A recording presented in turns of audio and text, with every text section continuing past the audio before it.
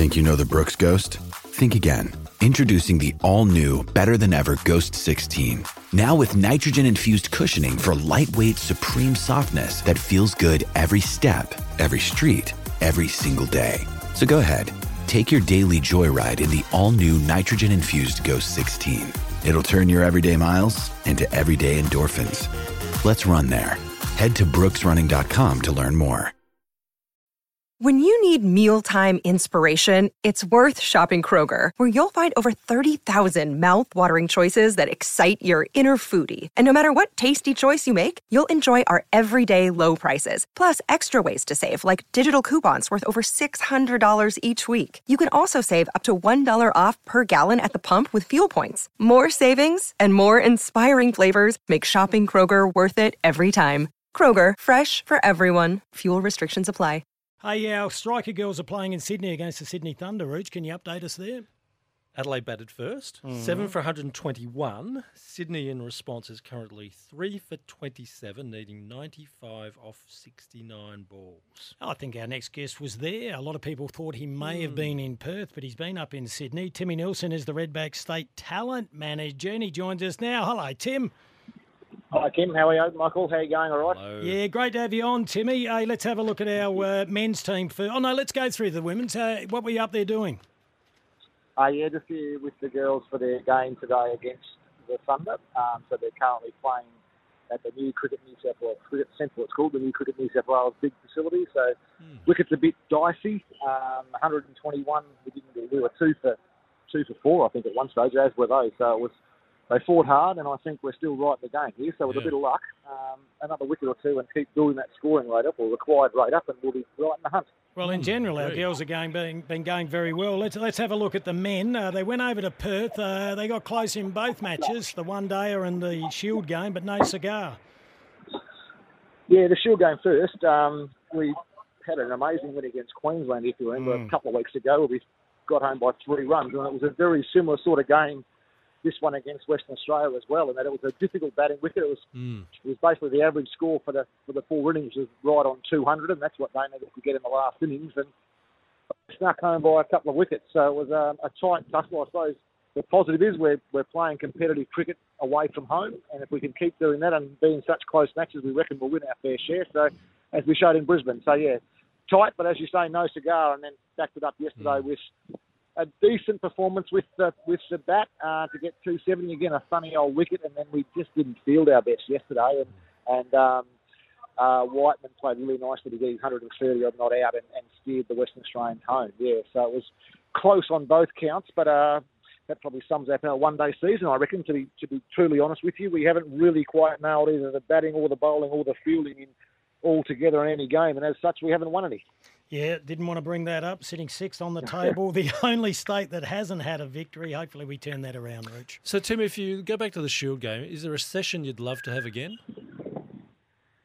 I reckon we lost 3 for 20 straight after lunch on day one.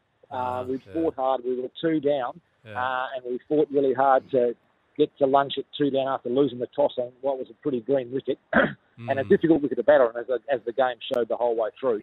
But to lose 3 straight after the break, which was also 2 batsmen that had batted for a period of time in Carter and McSweeney and were in, I'd love to think if we got through that little first half an hour period 2 down, or at worst 3 down, we might have got 250, and that could have been the difference in the game. So, game of inches at the moment. We did it really well in Queensland. If you remember, McSweeney and Hunt both got hundreds, and they put on a big partnership. But in the end, we were able to sneak home. We didn't quite have that contribution this time, and our bowling group's going really nicely. We just need to try and find enough runs for them to defend. Back to the one day yesterday, it was good to see Daniel Drew get amongst the runs again, 84 off 96. He did some work experience in here, and after meeting the Rooch, his form was stuffed for about 5 innings. He destroyed him. But he's had the slump from the boys in the office. Yeah, okay, well, we'll keep that in mind. We try and give these guys an opportunity to go and learn about different things outside cricket, but by the sound of it, maybe just stay away from midway. Yeah, exactly. Keep worrying about cricket. Yeah, you won't learn much in here, I tell you.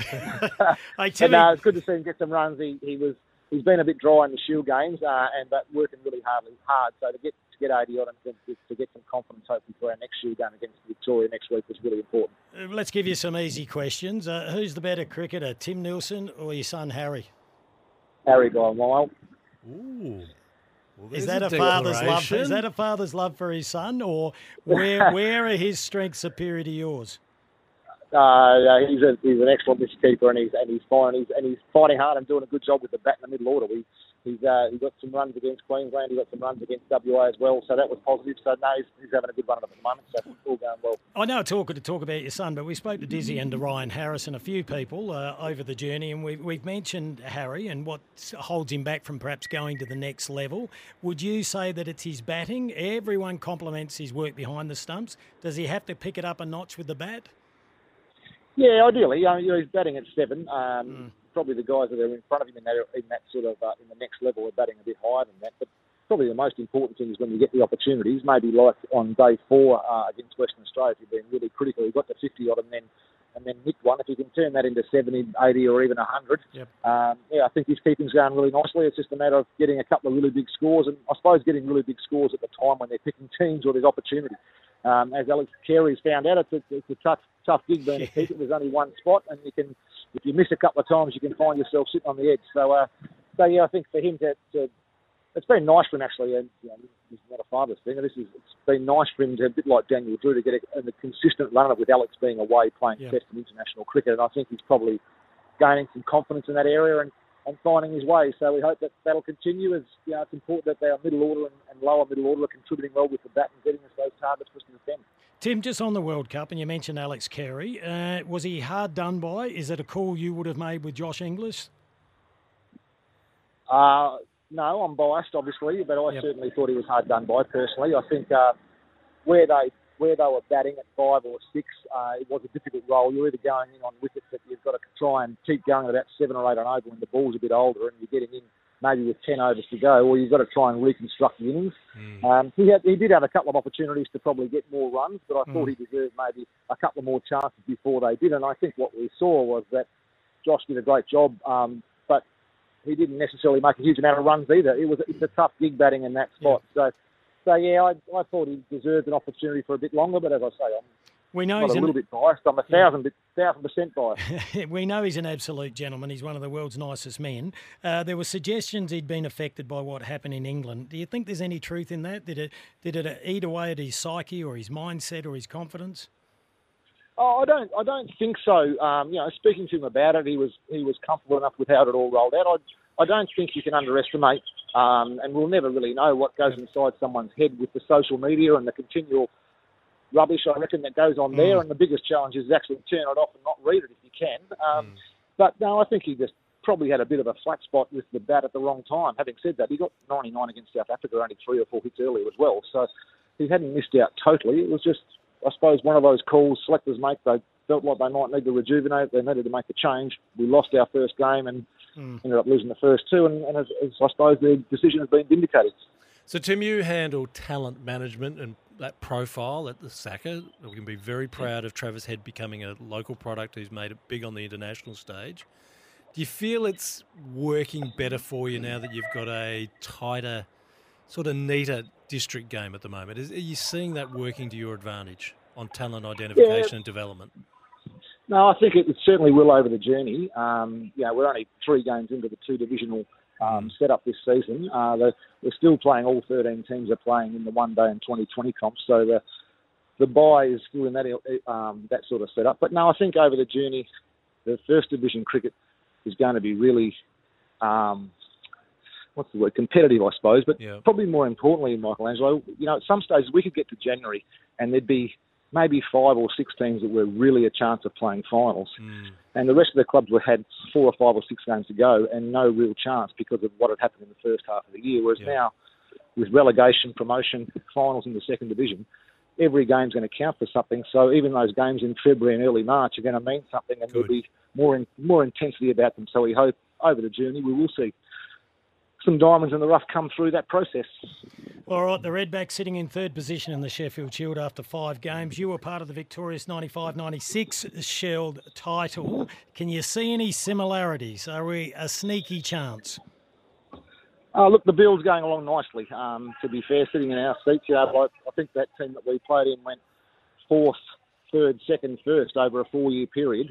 We lost in the Shield final the previous year in Queensland.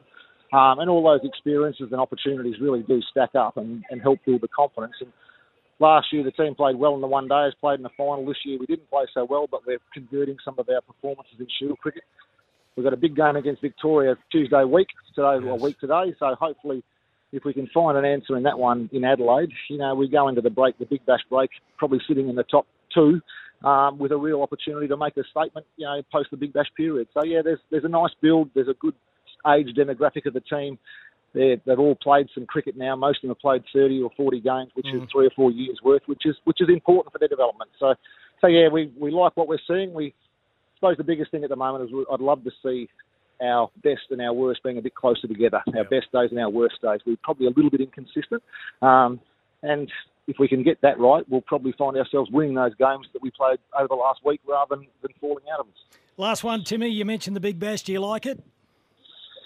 Yeah, I do, mate. Yeah. No, it's a tough time of the year. It's a busy time of the year, and you kind of go from 4-day cricket straight into Big Bash with a 3-day turnaround, and your squad all changes, and you have overseas and different players coming in. But the crowd, the public seem to enjoy it. I hope we've got some really good scheduling this year with more games on Friday nights and things, and we're past COVID, so that's a positive that we should have everyone available and being able to play all the time. So looking forward to it. And we're hopeful that we can get off to a good start with only 10 games this season rather than 14. Getting off to a good start will be really important to put a bit of a stamp on it. You do that and you're in the gun, get to the finals, toss a coin and see how you go.